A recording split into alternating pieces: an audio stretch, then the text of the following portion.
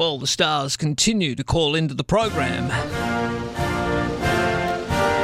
And probably the most powerful man in the world right now is President-elect Joe Biden. We know that several senior Republicans have now recognised Sleepy Joe as the President-elect for the first time as the Electoral College meets to formalise the results of the 2020 election. Good morning, Mr. President-elect. Hey, man, it's good to be talking to you, Marcus Up. And here's the deal, man. I made it, man. This is a true historical moment. And how are you feeling, sir? Well, as I'm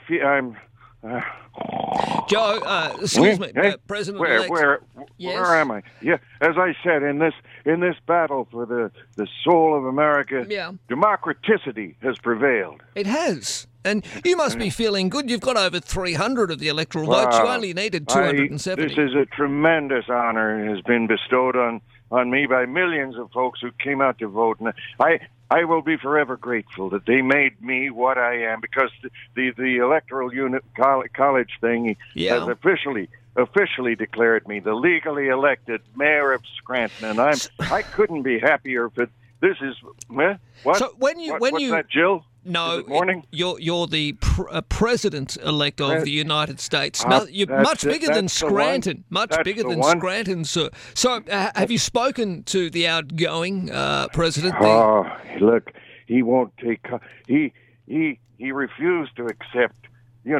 He refused to accept that he had tiny little hands, and besides those hands, he refused to accept defeat.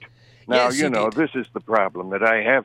But all the other Republicans are coming around to my point of view, and I want to tell you, yesterday America administered its first real, genuine vaccinations. Yes. For healthcare workers, including the ones who had actual symptoms of rabies.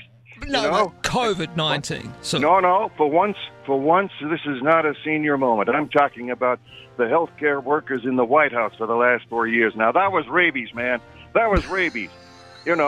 But it's a wonderful thing, and I'm just here that Marcus Paulus Maximus. This is just yes. This morning, President Obama has a stack of mail. I heard him say, "Where's my letter opener?" And I said, "Coming." So you people right. down over, you have a happy Easter. Merry Christmas to you, Mr. President-elect. Christmas, that too. Thank you, sir. Joe Biden, and exclusive to Marcus Paul in the morning. Can you believe it?